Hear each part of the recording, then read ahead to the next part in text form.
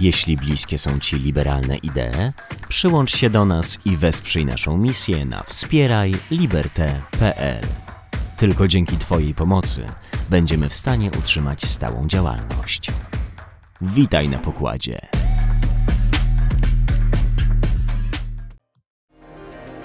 Liberté Talks.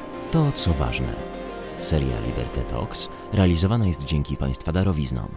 Na podcast Jest, sobie, kraj zaprasza Magdalena M. Dzień dobry, witam w kolejnym odcinku podcastu Jest, sobie, kraj. To podcast, w którym z moimi wspaniałymi gośćmi rozmawiamy o Polsce, ale rozmawiamy o niej z perspektywy idei, z perspektywy myślenia, poszukując trochę kluczy do tego, jak może być dalej i szukając odpowiedzi na pytania, jak jest dzisiaj. Bardzo się cieszę, że moje zaproszenie przyjął pan profesor Leszek Balcerowicz. Profesorze, witam. Dziękuję bardzo za zaproszenie.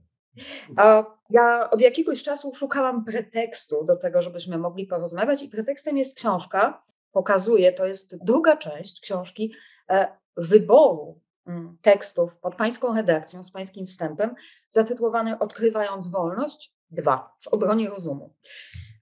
Ja już mogę powiedzieć, że zaczęłam tę książkę polecać moim studentom, ponieważ zbiór jest absolutnie fenomenalny i myślę, że pozwala nam rzeczywiście znajdować u klasyków myśli odpowiedzi na pytania, których bardzo dzisiaj potrzebujemy. Ale chcę zacząć, skoro odkrywając wolność, to wokół tej wolności będziemy się koncentrować. Jednak zacznę od tego motta, które pan profesor tu wpisał, że wolność jest jak zdrowie, rozumiemy, co ona znaczy i jak wiele jest warta, gdy jej nie mamy. Tylko, panie profesorze, my równocześnie mówimy wolność, a wokół tej wolności narasta nam bardzo dużo. Z jednej strony moglibyśmy ją rozumieć bardzo prosto, ale równocześnie to słowo jest obudowane całą siecią znaczeń. Zaraz we wstępie pan profesor pisze o tym, jest taki podrozdział, jak rozumieć wolność. I może od tego chciałabym właśnie zacząć. Panie profesorze, jak dzisiaj tę wolność rozumieć? Potem będziemy rozmawiać, jak sobie z nią radzić. No pierwszego to klasyczna definicja, którą podzielam, jest to minimalizacja zakazów. Takie zakazy, które są niezbędne do tego, żeby chronić ludzi przed agresją ze strony innych ludzi. Wszystkie inne zakazy są nieuzasadnione. No i my wiemy, że w strojach wolnościowych, czyli takich, gdzie mamy minimalizację przymusu państwa, standard życia, zarówno gospodarczy, jak i niegospodarczy, poczucie swobody, możliwość twórczości są daleko większe niż w ustrojach opresyjnych. Czyli de facto mamy ten moment, w którym minimalizujemy też przemoc państwową, prawda? Bo kiedy patrzymy na różne definicje państwa, no to jedną z definicji, ta klasyczna weberowska, nam będzie chociażby mówiła, że państwo to jest, mówiąc w uproszczeniu, system zinstytucjonalizowanej przemocy. Do czego, może tak, jak daleko taka przemoc państwowa może się w takim razie posuwać? Nie, że to trzeba patrzeć na listę czynów uznawanych za przestępstwa. Co do tego nie ma, jak sądzę, większych rozbieżności. Poczynając od różnych form działania, które nanoszą krzywdę ludziom, łącznie z fizyczną szkodą. No są rozmaite analizy dotyczące tego, na przykład jakie czyny o charakterze operacji finansowych powinny być zakazane i tak dalej, ale generalnie nie widzę problemu, jeżeli chodzi o definicję czy określenie niezbędnego zakresu zakazów, na których straży stoi praworządne państwo. Z jednej strony mówimy o praworządnym państwie, ale kiedy w ogóle przychodzi do nas pojęcie praworządności, to jednocześnie jakoś z tyle głowy mamy źródła tego prawa i mamy nasze myślenie o wartościach, prawda? No okej, ale co z tego ma wynikać? W jaki sposób budujemy, może tak, jakiego rodzaju wartości mogą być podstawą prawa, które jest, powiedzmy, minimalistyczne, kiedy te przestępstwa są dobrze zdefiniowane, w związku z czym opresja państwa będzie też mniejsza. Słowo wartości jest dosyć wieloznaczne. Nie chciałbym wchodzić w rozważania pojęciowe, jakie wartości i tak dalej. No, uważam, że należy skupiać się na pojęciu zakresu wolności, która chyba jest bardzo ważną, mówię o wolności indywidualnej, no i określać to, o czym starałem się powiedzieć, a mianowicie jakie są uzasadnione i moralnie, i ze względu na poczucie bezpieczeństwa ludzi, czyny, których należy zakazywać. I to by definiowało, ta minimalizacja tych czynów definiuje niezbędną funkcję państwa, które z kolei, jeśli nie ma być zagrożeniem dla ludzi, czyli zagrożeniem wolności, musi mieć określone cechy. Wiemy to od wieków, a mianowicie też władza państwowa musi być podzielona. Sąd, niezależność sądownictwa, czy generalnie wymiaru sprawiedliwości, ale także, o czym ludzie uświadomili się z całą mocą w XX wieku, że podział władz oznacza, że państwo nie powinno zajmować się gospodarką. Nie powinno być socjalistyczne, bo my wiemy ponad wszelką wątpliwość, że jeżeli zajmuje się gospodarką, to wtedy nie ma ani rozwoju na dłuższą metę, ani także wolności niegospodarczej, praworządności. Socjalizm się nie sprawdził. Tak, to wiemy, mimo że pamiętam taką pana wypowiedź, że jak bardzo dzisiejsze nasze państwo prawie odpowiada tej definicji klasycznie marksistowskiej, mimo że mówimy o prawicy, a tak naprawdę mamy coś zupełnie innego. Do tego może nam się uda wrócić, ale ja też pamiętam takie pańskie zdanie właśnie w tym nurcie, że no właśnie, kiedy orientujemy się, że nie ma państwa demokratycznego bez wolności gospodarczej, no tak naprawdę za tym ustroje, gdzie nie ma własności, skazane będą na dyktaturę. No po nie ma żadnego wyjątku. Znaczy, nie ma żadnego państwa socjalistycznego, które jednocześnie byłoby demokratyczne i gdzie gospodarka by się rozwijała. I o tym było wiadomo nawet przed wprowadzeniem socjalizmu, choć nie było to takie skrawo oczywiste, jak potem. Może tylko dodam, że z faktu, że każdy ustrój, gdzie własność jest państwowa, skazany jest na dyktaturę, nie wynika, że nie ma dyktatur, gdzie własność jest prywatna. Przed Chiny, gdzie doszło do tego, że nastąpiło przejście od dominacji własności państwowej do prywatnej, są nadal dyktaturą. A w jaki sposób tak naprawdę, kiedy kształtujemy, ostatnio zadajemy sobie sporo pytań, wybiegając trochę w przyszłość, jakżeż będziemy kształtowali to nasze państwo za 10 miesięcy, na co mamy jakąś tam, czy za 9, na co mamy jakąś nadzieję. Jak się wyplątać z tego panoszącego się w tej chwili w gospodarce państwa? Trzeba zmienić rządy. Ale do tego nie wystarczy narzekać. No właśnie. Trzeba się organizować. W Polsce moim zdaniem jest za dużo narzekania, za mało zorganizowanego działania. My mamy do czynienia z rządami, z partią rządzącą, która nastawa kierunku socjalizmu pod wszystkimi zasadniczymi względami. Po pierwsze, atak na niezależność wymiaru sprawiedliwości, na czele z prokuraturą, a także sądownictwem. Po drugie, media. Powrót państwowych mediów i skandalicznej, obłudnej, kłamliwej propagandy. I po trzecie, zagarnianie gospodarki poprzez nacjonalizację. To są tak mocne sygnały alarmowe, że one powinny wystarczać ludziom, żeby się zaczęli organizować. W danym oporze jest szansa i jakie będzie duży i silny, to gwarancja zmiany. Ja ze swojego podwórka dodałabym jeszcze kwestie związane ze szkolnictwem i z edukacją, które też są gigantycznym zagrożeniem dla demokracji jako takiej i dla przyszłych rządów, przyszłych systemów. I to, co się działo, i to, co nadal się dzieje w tym obszarze, też powinno być chyba dla nas takim gigantycznym, już nawet nie pomarańczowym, ale czerwonym światłem, które widzimy. No tak, edukacja w żadnej mierze nie powinna podlegać jakiejkolwiek partyjnej propagandzie. Tu się zgadzamy. Ja mówię tylko, że właśnie to jest ten chyba czwarty obszar, od którego nasze myślenie zarówno o sądach, jak i o mediach, jak i o gospodarce w jakiejś mierze zależy. Bo to jest miejsce, jeszcze biorąc pod uwagę to, w jaki sposób szkoła jednak w znacznej mierze wychowuje dzisiaj dzieci, to są te miejsca, gdzie kształtują się pierwsze poglądy. No i szkoła powinna też być nauką logicznego myślenia, dlatego uważam, że w szkołach powinna być elementarna logika, że taka, że pozwala odróżniać znaczenie różnych słów i pomaga w precyzowaniu znaczenia, a także odróżniać sens od nonsensu. Ja bym sobie tego bardzo życzyła. Ja może byłam tą szczęściarą, która miała w szkole zarówno logikę, jak i filozofię jako przedmioty. O tyle się dobrze wydarzyło. Tylko z jednej strony mówimy, dobra, zmienić rząd, organizować się, zorganizować opór, a z drugiej strony mamy problem chyba z definiowaniem wolności w ramach, czy z pilnowaniem własnej wolności w ramach społeczeństwa obywatelskiego. No bo to społeczeństwo obywatelskie jest tym pierwszym miejscem, gdzie jakiś opór, jakaś iskierka zaczyna się rozpalać. Ja nie sądzę, żeby był wielki problem zrozumienie wolności przez ludzi. Może nie każdy ma wykształcenie filozoficzne, ale każdy odróżnia państwową cenzurę i propagandę od obiektywnych poglądów. Każdy odróżnia, czy ogromna większość, prokuraturę partyjną od prokuratury bezstronnej, sądy partyjne od sądów normalnych i tak dalej.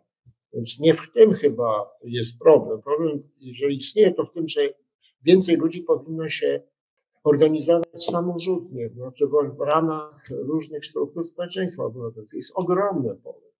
I to nie wymaga żadnego wielkiego wysiłku i nie jest także ryzykowne, ale jeżeli to będzie masowe, to będzie bardzo ważnym czynnikiem zmiany.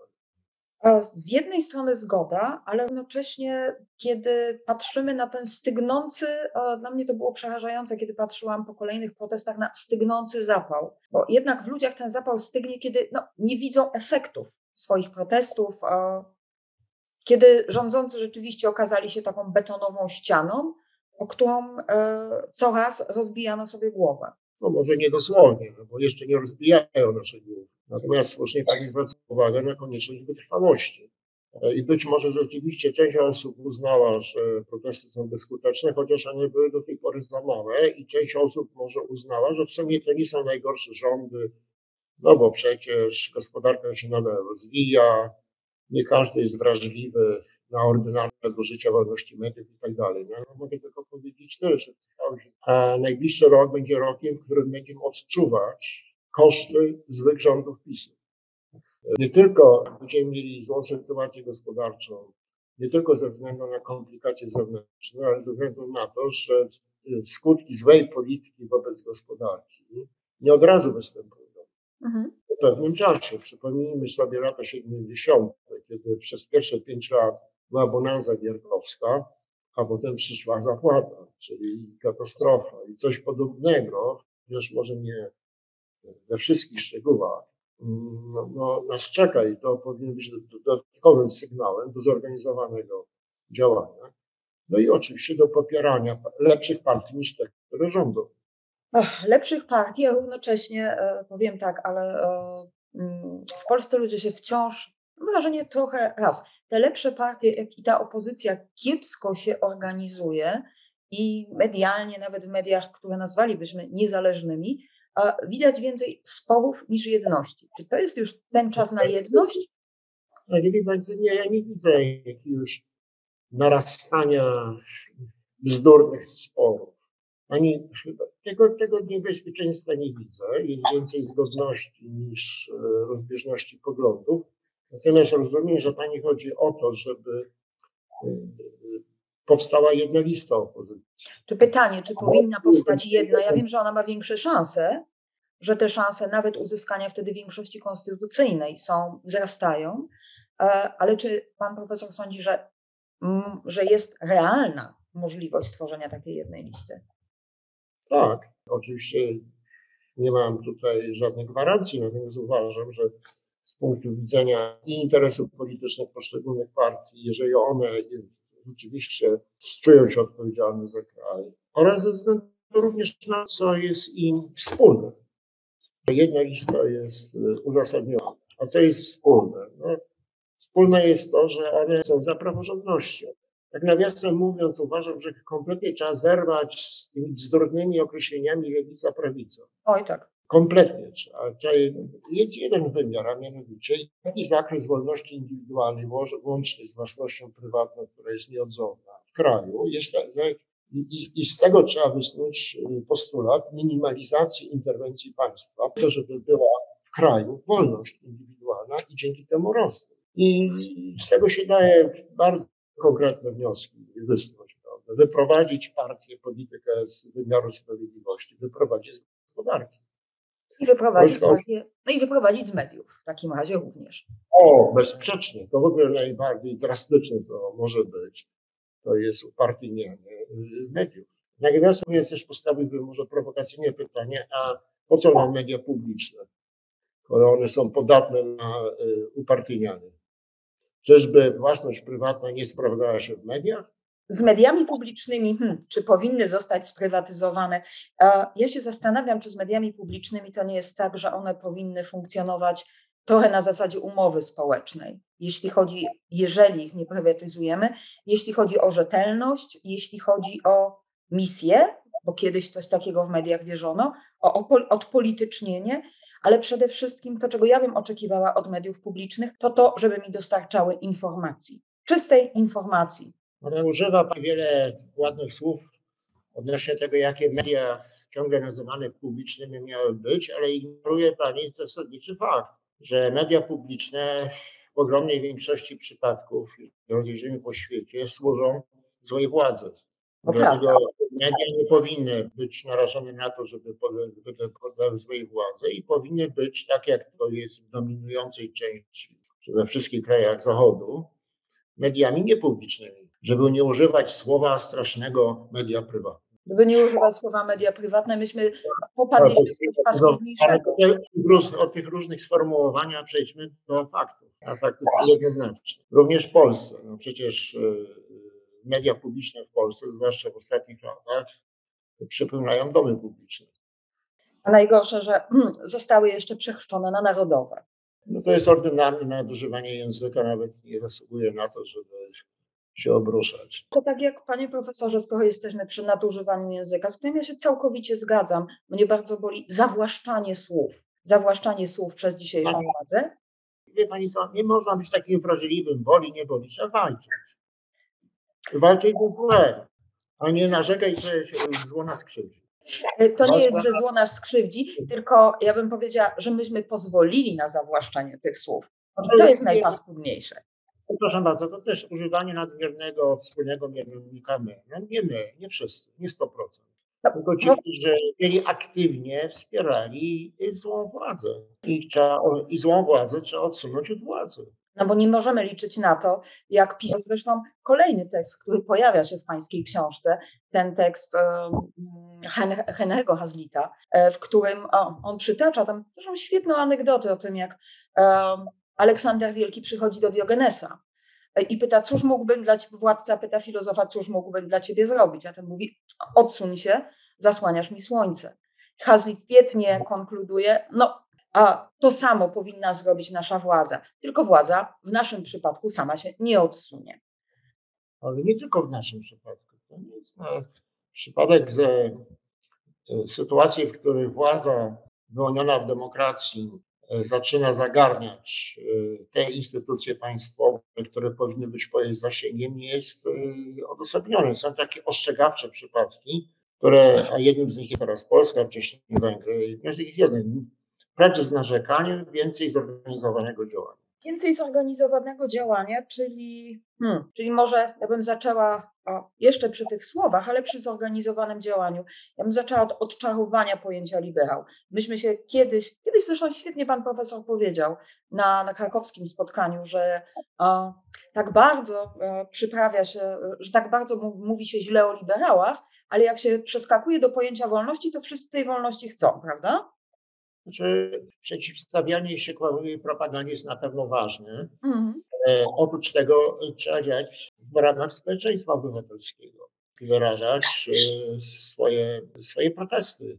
Nie tylko dotyczące deformacji języka, ale także przede wszystkim, tak jak w Polsce zapisu, zagarniania wymiaru sprawiedliwości. Zagarniania tak naprawdę, o czym już wcześniej rozmawialiśmy, kolejnych obszarów, bo to i sprawiedliwość, i media, bo to i gospodarka, z którą władza nam się rozprawia w nader okrutny sposób, ale też szkolnictwo i to podstawowe, średnie, i szkolnictwo wyższe, gdzie też dopuszcza się ideologizacji. I tutaj ja mam wrażenie, patrząc ze swojego podwórka, że jak było ze słynnym hitem, jednak władza trafiła na opór i rodziców, i nauczycieli. No to bardzo dobrze. Bardzo dobrze. Dla mnie to był ten moment i chcę przeskoczyć do tekstu, od którego w ogóle zachwyciło mnie to, że pan profesor go przywołał. To jest ten tekst Dzielskiego, Kim są liberałowie. Tekst, do którego ja się o tyle uśmiecham, że ma tyle lat co ja. I Dzielski tam oczywiście charakteryzuje nam liberała, do czego za moment, ale chyba pisze dokładnie to, o czym pan profesor mówił. Na społeczeństwie musi na co dzień spoczywać brzemię odpowiedzialności, tylko wtedy będzie w stanie rozumnie strzec wolności. No to wyrażone w języku bardziej literackim niż ten, który ja zwykle używam. Postaram się mówić prościej. Natomiast brzemię to musi być organizacje obywatelskie, jak KOD, Komitet Obrony Demokracji, obywatele i tak dalej. I im są one silniejsze, tym większa szansa, że odeprze się autorytarne zakusy złej władzy. Organizujmy się wobec tego. I oczywiście jest bardzo ważne, jakie są partie polityczne, żeby one występowały w liczbie więcej niż jeden. I tego trzeba pilnować, ale one nie zastąpią apolitycznych organizacji obywatelskich broniących podstawowych cech praworządnego i wolnego społeczeństwa. Bo ja mam wrażenie, że takich organizacji wcale nam dzisiaj nie brakuje. Jak patrzymy na trzeci sektor, tam tych organizacji jest całkiem sporo. Choćby organizacja pana profesora. No, ona nie jest masowa. Mówi pani, bardzo dziękuję, że wspomniała pani o Forum Obywatelskiego Rozwoju. My staramy się oddziaływać na opinię publiczną, korzystając z tego, że jest Twitter, że jest Facebook. Ja osobiście co najmniej raz dziennie staram się wyemitować jakiś krótki tekst na Twitterze i zapraszam. Uważam to za niezwykle ważne. Więc oddziaływanie na opinię publiczną przy wykorzystywaniu wszystkich mediów, łącznie z nowoczesnymi, ale od tego organizacje obywatelskie, takie jak już wspomniałem, między innymi jak KOD, jak obywatele, jak wolne sądy. I tych organizacji nigdy nie jest za dużo. A nawet jak jest wiele z nich, to zawsze oczywiście istnieje problem, ile osób w nich aktywnie działa. I powinno w Polsce działać więcej. Myślę, że tego się ciągle uczymy. Pan profesor, przywołałam FOR, mogę przywołać też studia, które prowadzę na Uniwersytecie Pedagogicznym w Krakowie. To są studia z zarządzania w NGO-sach. I kiedy przychodzą do mnie, i może to jest jakaś, nie wiem, jaskółka postępu, kiedy przychodzą młodzi ludzie po maturze, oni bardzo często wiedzą i widzą, co trzeba zmienić. I chcą działać. W tej chwili zakładają 9 różnych NGO-sów. Na razie na papierze, ale kiedy widzę, ile jest w nich wiary w to, zapału, ale też jak bardzo to młode pokolenie jednak widzi konieczność zmian. Również na poziomie społeczeństwa obywatelskiego. Tych zmian, które oni szczególnie eksponują? Poza taką, powiedzmy, pomocówką, która jest, dostrzegają konieczność edukacji obywatelskiej, dostrzegają konieczność krzewienia wiedzy, w tym w dziedzinie gospodarki, bo uważają sami, że mają w tym gigantyczne braki, jak również trochę, można powiedzieć, takiego odideologizowania państwa, odideologizowania sfery publicznej, bo oni by to bardziej chcieli zrozumieć. To znaczy, co to znaczy odideologizowanie państwa? O co im chodzi? Ja bym powiedziała, nie mogę tego mówić wprost na uczelni, odpisowanie państwa. No to trzeba mówić wprost, że państwo powinno być obywatelskie, a nie partyjne. Ale jeżeli oni to widzą, jeżeli to widzą 19-20-latkowie, to może nie jest aż tak źle. No byłoby szokujące, gdyby nie widzieli. No dobrze, ale wracamy, bo już jak się zbliżamy do końca. Wracamy. W tym wszystkim tak, liberałowie, i ja dlatego tak bardzo chcę odczarowywać właśnie tego liberała, bo że to nie jest jednak ten, który, prawda, ma ogon pod spódnicą czy gdzieś tam schowany, tylko to nie są ci historyczni liberałowie, tylko to są żywi ludzie. I jak my wiemy, że to są żywi ludzie, to wtedy to ma szansę. Nie trzeba atakować tych, którzy atakują bardzo ważne pojęcia, a nie bronić się przed takimi bezczelnymi atakującymi. Trzeba atakować tych antyliberałów, bo co oni starają się godzić? Zasadnicze cechy wolnego społeczeństwa, to znaczy minimalny zakres represyjnej władzy państwa. Oni są, jeżeli oni atakują liberalizm, przecież z definicji i z istoty, i ze swojej historii bronił wolności po to, żeby ją bronić skutecznie, to trzeba zminimalizować represyjną władzę państwa. Ludzie wobec tego, którzy uważają za wroga liberalizmu, to są autokraci lub słudzy autokratów. Pełna zgoda. Jestem bardzo mocno przekonany od lat, że atak jest najlepszą obroną. Śmieszne się, a z drugiej strony Dzielski nam mówi, że liberałowie nie rozpętują wojen. No, tylko to nie myślę. Nie rozpętują, przecież nie rozpętują. Nie rozpętują, tylko odpowiadają. Nie są bierni wobec bezczelnych, kłamliwych ataków. Czy to już jest moment, kiedy my się naprawdę obudziliśmy, czy jeszcze potrzebujemy jakiegoś takiego ostatecznego strzału? Nie pyta o to, co się dzieje w społeczeństwie. Ja nie mam jakiegoś tajemniczego wglądu. Staram się śledzić różne objawy. Jednym z bardzo ważnych objawów jest to, że ta zła partia, która doszła do władzy w Polsce i mam nadzieję ją straci, no to traci również w sondażach. I to jest bardzo, bardzo istotne. Bardzo istotny sygnał. No jak działając na Twitterze, no mam wiele różnych reakcji, które by świadczyły o tym, że w ogromnej większości ludzi zdecydowanie budzi to notoryczne kłamstwo, które ma przykrywać bezczelne ataki na to, co Polsce udało się zrobić po 1989 roku, jak szczęśliwie wyszła z socjalizmu dzięki odzyskaniu niepodległości. Dobra, jak najbardziej tak, tylko ja cały czas szukam tego momentu, dlaczego my byliśmy w stanie postawić, czy to jest tak, że Polacy rzeczywiście są w stanie zmobilizować się tylko w czasie, no już jak jesteśmy pod ścianą. Ja bym bardzo chciała wierzyć, że jest inaczej, ale no, nas jednak rok 80, 89, a później też jakiekolwiek większe fale protestów, jakie się pojawiały, to było, kiedy no, prawie mieliśmy pistolet przy skroniu.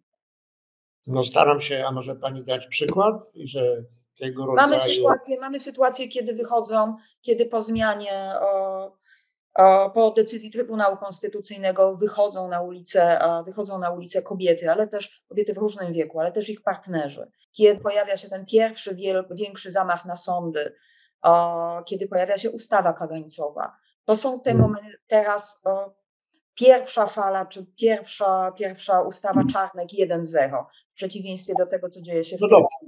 To jednak wygenerowało protesty uliczne o dość dużej sile, łącznie z tym, że protestowano w bardzo wielu małych miastach. Moje studentki organizowały protest w Wadowicach. No tylko to są rzeczy, które... Potrwa tego więcej i myślę, że będzie tego więcej, dlatego że dla coraz większej liczby ludzi stało się oczywiste, jak paskudne moralnie i złe w skutkach są te obecne rządy, a ponadto koszty gospodarcze tych rządów zaczynają się dopiero teraz ujawniać, bo zwykle było sporo czasu pomiędzy złą polityką wobec gospodarki, a jej skutkami dla ludzi.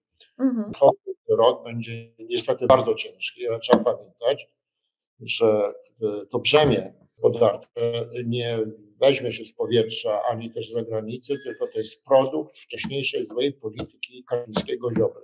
Myślę, że to dobry akcent końcowy. Myślę, że to bardzo dobry akcent końcowy. Ja bym jeszcze mimo wszystko dopowiedziała, że to jest tak, że ja bardzo chcę, zawsze Polaków ta drożyzna wyprowadzała na ulicę. To, kiedy działo nam się źle ekonomicznie i może to rzeczywiście, to pan profesor ma absolutną rację, że to będzie ten moment przełomu. Też moment przełomu, kiedy totalnie nam zdestabilizowano to, co nazywa się odpornością społeczną. I to już tak pęka, tak zgrzyta, że chyba nie ma dalej. Co do tego drugiego, no to nie będę się wypowiadać, bo musiałbym zobaczyć jakieś konkretne dane. Powtórzę na koniec, że pomiędzy złem a jego skutkami upływa swoje czasu.